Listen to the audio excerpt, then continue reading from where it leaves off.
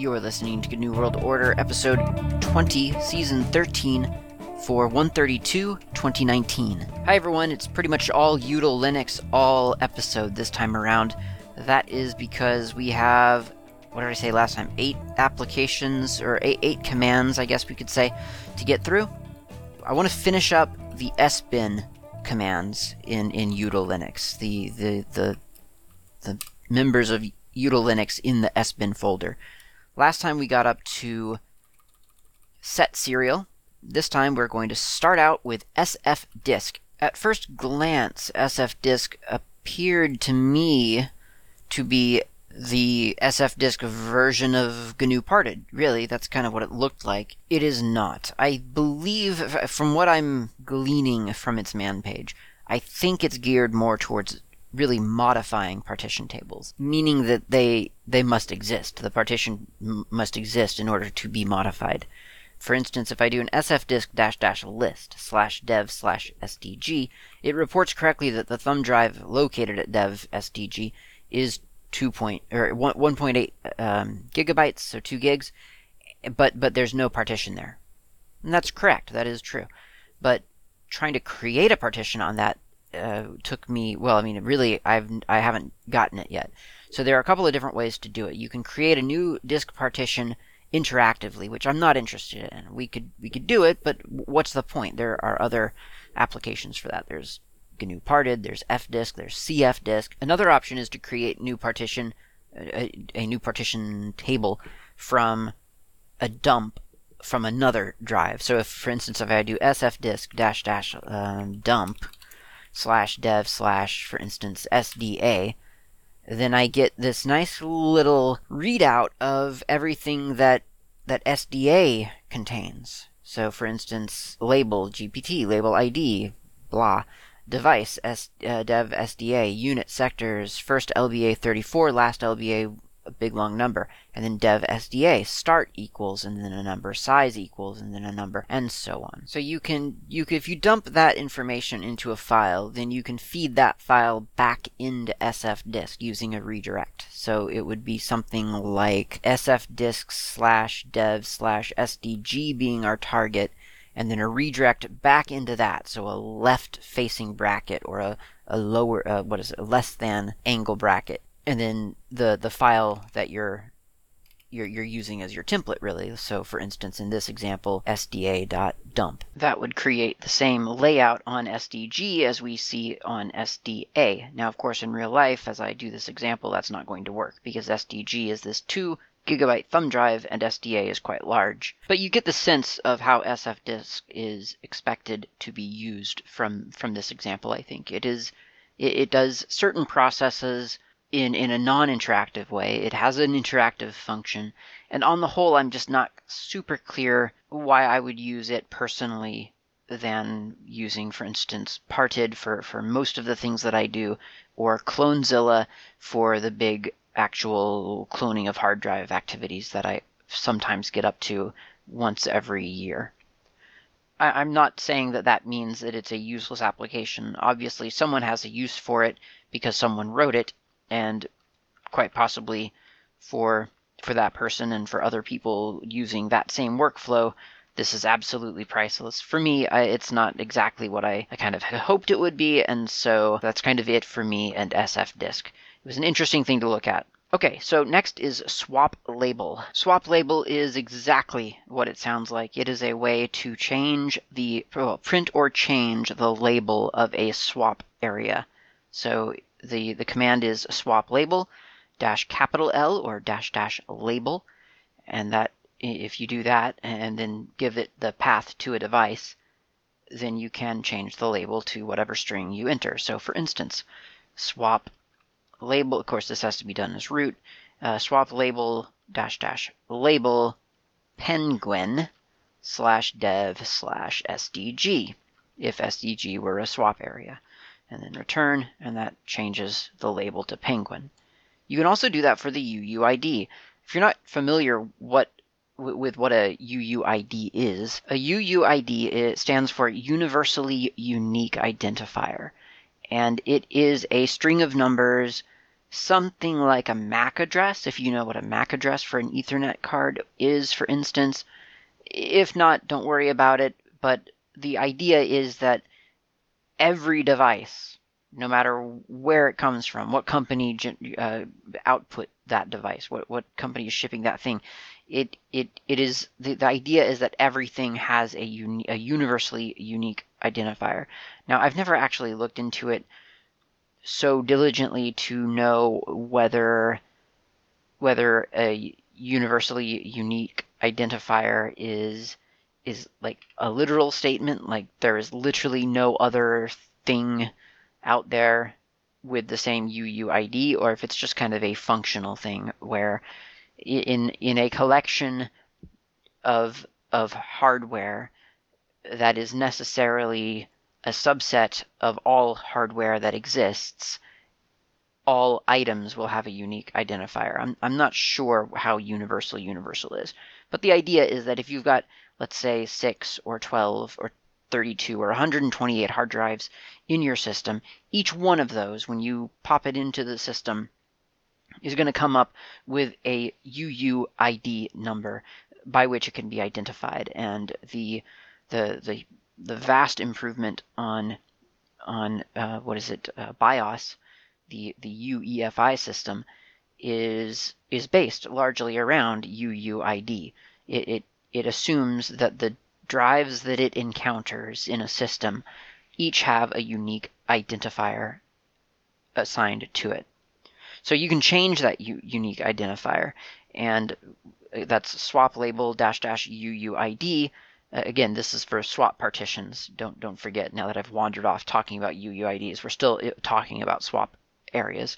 So swaplabel --UUID, and then specify a new UUID. It must be in the standard 8-4-4-4-12 character format, such as is output by UUID gen. And again, show it to a valid swap partition, so /dev/sdg3 or whatever, where sdg3 is a swap partition, and it will now have a new UUID. Of course, you would probably need to update your FS tab if you did that. Okay, next up is swapoff, and immediately thereafter is swapon. I remember talking a little bit about swapoff and swapon in some other context. I think I was probably clobbering some other thing. Yeah, it was make swap, wasn't it? That's what I was talking about. So swapoff and swapon is, again, pretty much exactly what it sounds like. If you've got swap area, and if you don't know what swap area is, go listen to the previous episode. I talk a little bit about what that is. A swap area doesn't necessarily need to be enabled. So you can disable swap manually with swapoff, and you can enable with swapon. Basically, the command syntax is either swap on or swap off, and then some kind of identifier. So you could use well, you can use --all, you could use --L for label, or you can use --U to specify the UUID. Remember, like 10 seconds ago when we were talking about UUIDs and what they were? So it would be swap on, let's say, --L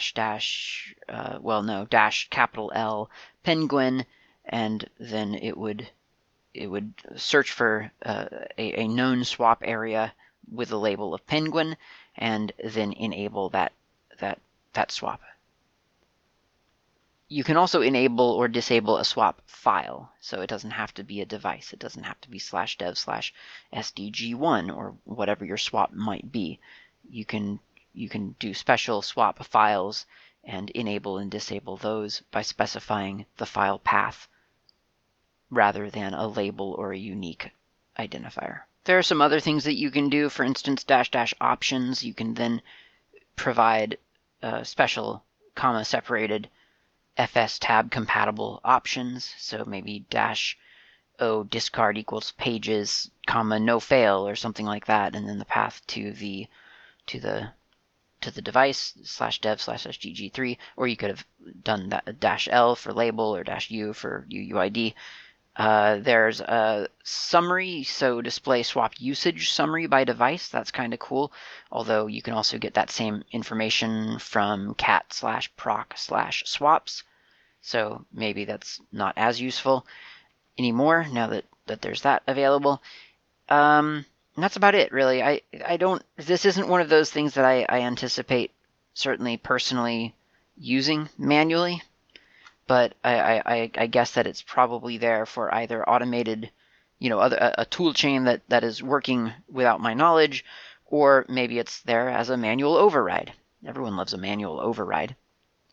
All right, next up is switch root. Now we just talked a little bit ago about, I think again in the previous episode, pivot root. And pivot root was kind of a weird, incomplete way of performing what looks and feels like a chroot. And switch root is kind of similar, except that rather than pivoting root, it moves currently mounted /proc/dev/sys and /run to whatever you define as the new root, and it makes the new root file system and starts all of the associated init processes. Switch root removes recursively all files and directories on the current root file system. So if you do a switch root, you're losing your old file system, your old root. You won't have access to the old root because you've now switched root. So you might wonder why you would use this instead of chroot. And again, you probably wouldn't. It's more something that you would be using, for instance, if you were writing an init system or writing some scripts to bootstrap a system where there was an init RD, that is an initial RAM disk, and after everything is set up that was contained in the initial RAM disk, you now need to mount the other partition, the real partition that you want to use as root, and switch to that as your root file system, kind of almost invisibly, kind of trick the system into just starting to use a different location as the root system or the root partition. So if you're not super familiar with the boot process of Linux, I will explain at least this much to you. And for the record, there is a fantastic series on Hacker Public Radio, quite old now. It's from quite a long time ago. It's from Dan Washko of the Linux Link Tech Show, and he goes through the Linux boot process in, I want to say painful, but that sounds bad. Excruciating, that also sounds bad, in great detail, and it is a fascinating listen. So if you've not heard that, go seek that out and give it a listen, because it really does. And most of it or some of it has changed because, maybe there's UEFI now, and maybe he's talking about BIOS initially, or maybe there's systemd now, and maybe he was talking about the different types, the BSD style and the systemv Unix style. It doesn't matter. The concepts remain the same, as they often do in Unix and Linux. So it's worth a listen. But what I will say is that if you haven't really played around with your boot process in Linux, then in order to, for instance, get your computer up and running such that you can sort of, so that the computer itself, the hardware, the motherboard, when you tell your BIOS or your UEFI to load this particular system, it needs to be able to, as it boots, the Linux kernel starts to sort of be unpacked, and it starts to probe your system to find out what your system is made of. Now, if the Linux kernel that you are running does not have, for instance, a JFS module or JFS code it compiled into it, then if it encounters a hard drive with a JFS file system, that is a hard drive that has been formatted in the JFS format, scheme, whatever, then it wouldn't couldn't mount that hard drive and then read the data off of it. Does that make sense? I mean, in order for the kernel to be able to mount a hard drive and read data from it, it has to have the code that tells it how to read that hard drive. And there are, as any computer, almost any computer user knows, there are two kinds of hard drives, right? This is wrong information, but I'm just saying this sort of facetiously. There are two kinds of hard drives. There are those that are formatted for PC and those that are formatted for Mac. Well, actually, that's not true. There's one kind of hard drive, and you can have lots of different file systems on those hard drives. So if your computer, or rather if your kernel, the thing kind of managing system awareness, doesn't know how to read a file system off of a hard drive, then it cannot use that hard drive. It'll just it'll stop and panic. It'll do a kernel panic and just kind of not know what to do. So in that case, because sometimes that happens. Sometimes there's, for whatever reason, the kernel that you're running doesn't happen to have a very important module that you need in order for your computer to work. And the clever trick around that is you can do these things called an initial RAM disk.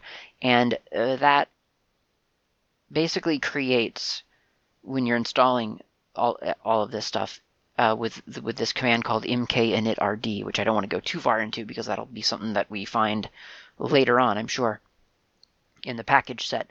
But it creates this little bundle that is to be unpacked and loaded into RAM as the computer boots. And this initial RAM disk is this kind of ephemeral, fake, pretend virtual hard drive that the kernel uses to set your system up.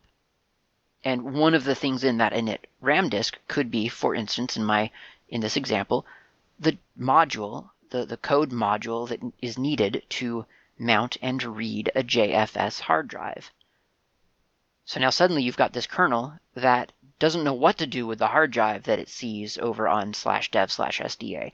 But for now, it's using this initial RAM disk as its root file system. And so it's putting things into proc, and it's putting things into /dev and /sys and all these other places. And then at the very last minute, once it has loaded the JFS module, you tell it, oh, and by the way, your new root location is here, /dev/sda1, and it has a JFS file system, which doesn't scare you anymore, kernel, because now you know how to read that. And so let's mount it, and then let's switch root over to it, or pivot root, or whatever.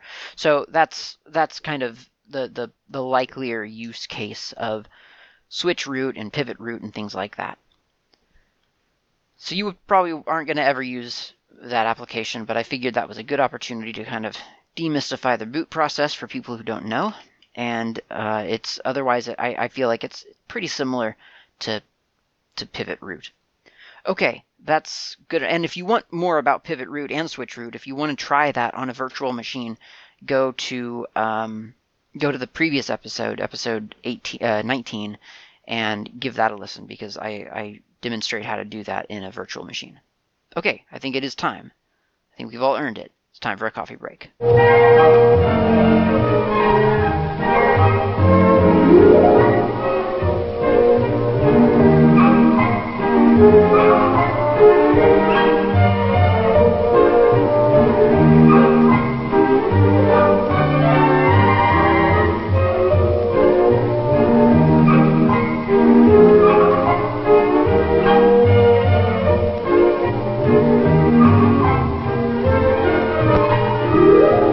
Start up the old virtual machine. This is a little bit scary, and that's why I am starting up a virtual machine for a command called wipefs.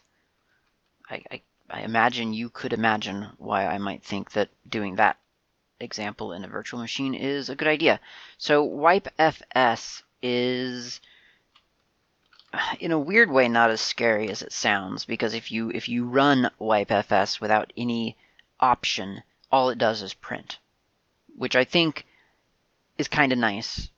I think what I would have done if I had designed the tool myself, I would make that an almost I would make that a fallback behavior, which I guess it kind of is, but I would still encourage people to be mindful, I guess, of how they're using wipefs, and rather than saying just run wipefs with no option for a non-destructive result, I might also really tell people, I would lie to people and say wipefs --print prints the information, and then if someone forgets to put any option at all, then all it does is print. It falls back to print.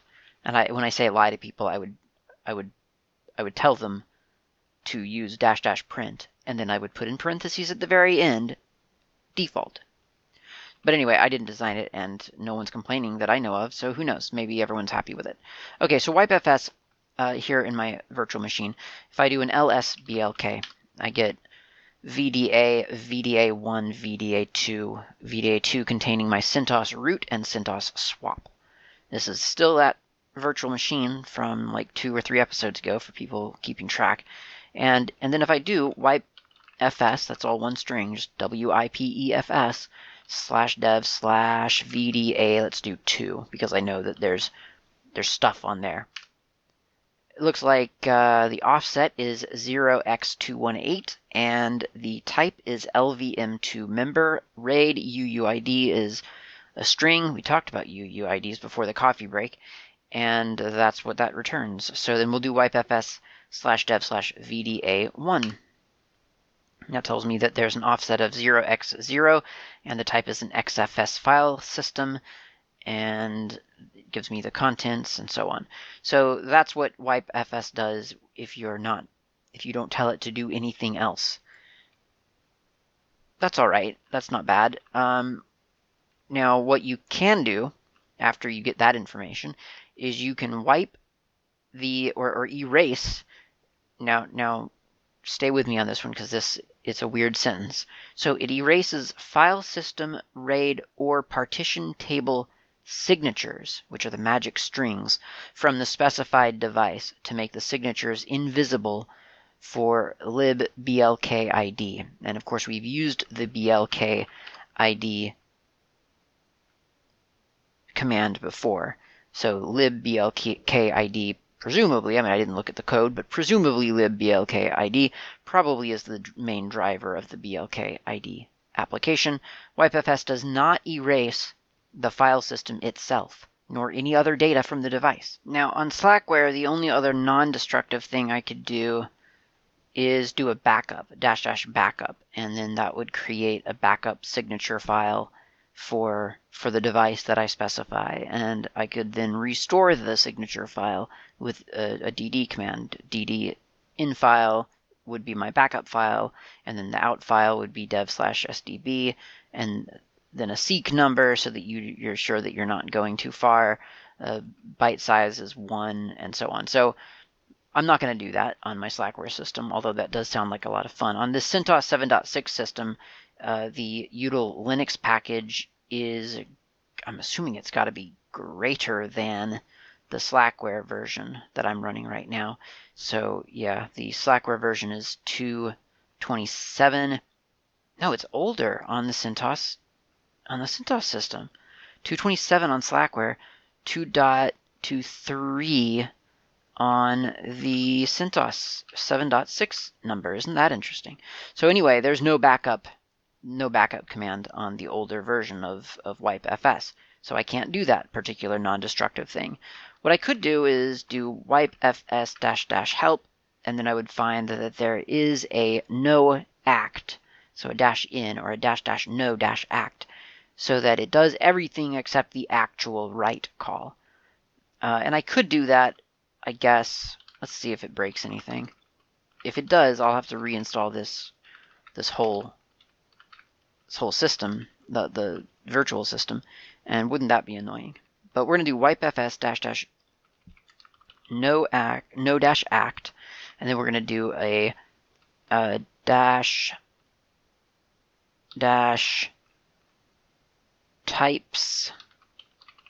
XFS, because I happen to know that VDA1 contains an XFS. So here we go. And then it says, well, it just prints the information from VDA1 1. So it hopefully didn't actually do anything. I think it didn't, so that's fine. Yeah, it looks like it's got all of its information there, so I think I'm okay. Now, why would you use this? Well, in theory, there could be the example that I could come across online, and it's maybe if you've moved a drive from one system to another, then the system, your new system might not understand why that particular label, or that rather signature, is on that device. So you might have to wipe the signature and maybe put some other signature on it, or maybe you need to wipe the signature and then just grab the contents of the file system and put it somewhere else. Who knows? It would be something that you would either be told to do, or you would investigate and decide that that was the best tool for it. It's definitely, once again, not one of those tools that you're going to use very often in real life. These are all the really, really low level utilities at this point. I mean, it's util-linux. That's kind of, it's in the name. Okay, next up is ziptool, and this is in util-linux, amazingly. I say amazingly because I just find it funny that ziptool would still be around. So here we go. Ziptool is a Jazz and zip tool set for iOmega drives, Jazz and zip drives. If you're new to computers, as of, I don't know, early 2000s or something, then Jazz and zip drives were, I believe, tape-based media, and they were, as far as I know, highly proprietary, and I believe I vaguely have a memory that there were super strict restrictions on whether your zip or your Jazz drive would even be readable by a different system. Like if you were on PC on Windows, then would it be even at all readable by Mac? And I believe it just there was no way to do it. I could be wrong about that, but if memory serves, it was pretty clunky. But it was kind of the semi-affordable mass data solution for the home user, at least. I don't know if it actually ever made its way into the enterprise, because the enterprise had actual tape drives, tape media that would store massive amounts of data. So these, I think, were geared more towards the everyday computerist. And Zip, I think, did 100 megabytes initially, and then I think they came out with sort of an improved version of 250 megabyte size tape medias for the Zip. And then the Jazz, I believe, was the big one, and that was, I think, 1 gigabyte of storage. And I know there's the whole, more information can fit on my phone that's in my pocket right now than, yeah. Look, point is that there were these tape drives that could store a lot of information.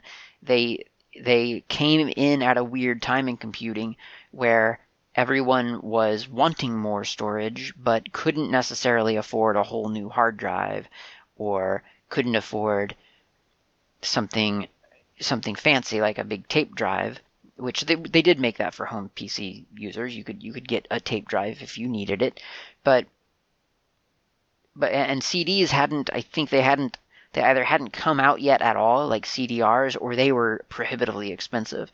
And so Zip and then Jazz drives came onto the scene and sort of carved out a little market for itself. And this is a remnant of that time, and is probably one of those great things that it's probably a really good thing that this exists, because I can't imagine that there is, if I may use a double negative here, I can't imagine that there is nobody out there with a Jazz or a Zip disk sitting around thinking, man, I would really love to get the data off of those things.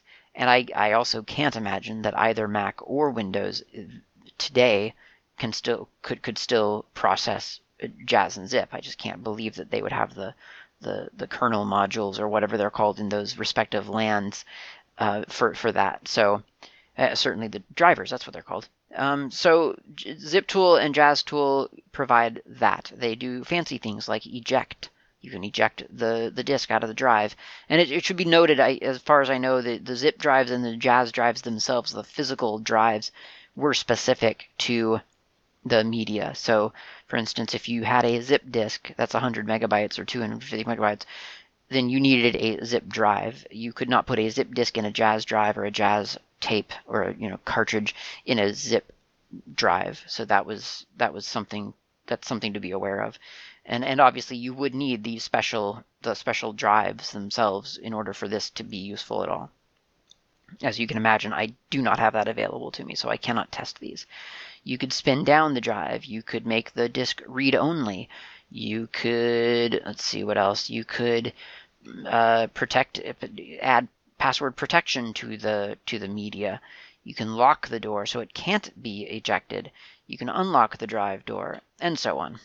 So that's ziptool, and I guess kind of like JazzTool. I don't really know if there's a separate one for JazzTool or if they're both lumped into that. But that is ziptool, and like I say, can't really test that out because I do not have anything approximating the hardware or the media. Next one, and the last one in sbin. So we've hit our mark. We've got our well, I haven't finished it yet, but we're there. We're at the last one of sbin. Zramctl. Set up and control Zram devices. Zram is used to quickly set up Zram device parameters, to reset Zram devices, and to query the status of used Zram devices. If no option is given, all Zram devices are shown. So you remember how we've been talking about swap and swapon and swapoff and all that other stuff? It's almost as if though I planned it this way, and honest, I didn't. But Zram or Zram, I'm not really sure how you're supposed to say it. Either way, it used to be called comp cache, COMPCACH, creates RAM-based block devices. So it's a little bit like a RAM disk, but as far as I can tell, it's very, very specific to swap. And it enables you to use a chunk of your RAM as swap space.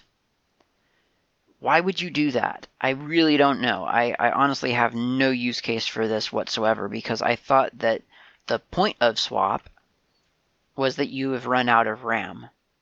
So I'm really not clear on sort of the usefulness of ZRAM, and I'd be interested in hearing if anyone has insight into why that's something that is necessary. Maybe it's something that you can do in an init RD while the actual swap area isn't actually set up. I'm not sure. Anyway, the way that you do it would be first to make sure that ZRAM, the module, the kernel module, is loaded, and that's not necessarily a given. So that would be modprobe ZRAM. That loads the module if it isn't already loaded. Now you can do zramctl --find --size, and then we'll do 1024 megabytes. And now it gives me a device called /dev/zram1. Now, if this was the first ZRAM device that you had created, it would be /dev/zram0, right? So that creates the ZRAM device. Now we need to earmark that as actual swap. So we'll do make swap /dev/zram1. And it says it's setting up swap space version 1. The size is as expected, no label, and then it gives it a UUID. Now we'll do a ZRAM. No, we won't. We'll do a swapon /dev/zram1. I don't know why it's not auto-completing. That's kind of weird. Okay, there we go. Swapon. It is now on. If I do amount, well, how do I find out more information about these things? lsblk, and there's ZRAM 1 gigabyte disk swap. So that is now being used in my virtual machine as swap in RAM.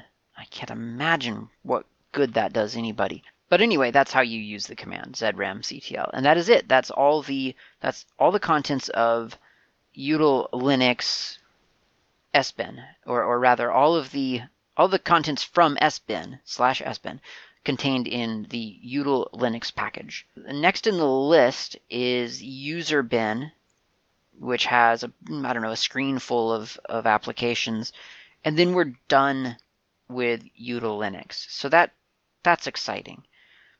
But user bin has some pretty good stuff. I mean, it's got the old classics like cal and ddate and rev, couple of good ones. So I think it'll be good. It'll be worth looking at. But I feel like it's cheating to start down usr bin straight out of /sbin, because I said that this episode was all about util-linux sbin, and that's what we've done. So we're gonna end it here, and I'll talk to you next time. Thanks for listening.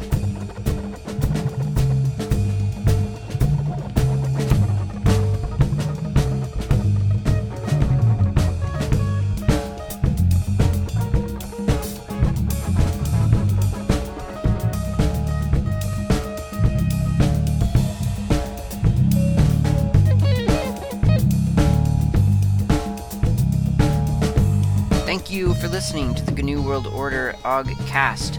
This has been Klaatu. You can reach me on IRC. I'm on the Freenode network usually in channels such as Ogcast Planet, Slacker Media, Slackware, a couple of others. My nick on IRC is not Klaatu. You can also reach me lately on Mastodon. My username there is @klaatu@mastodon.xyz. Of course, you can email me at klaatu@member.fsf.org. That's klaatu@member.fsf, as in freesoftwarefoundation.org. And of course, you can visit my various websites, gnuworldorder.info and slackermedia.info. I will see you next time.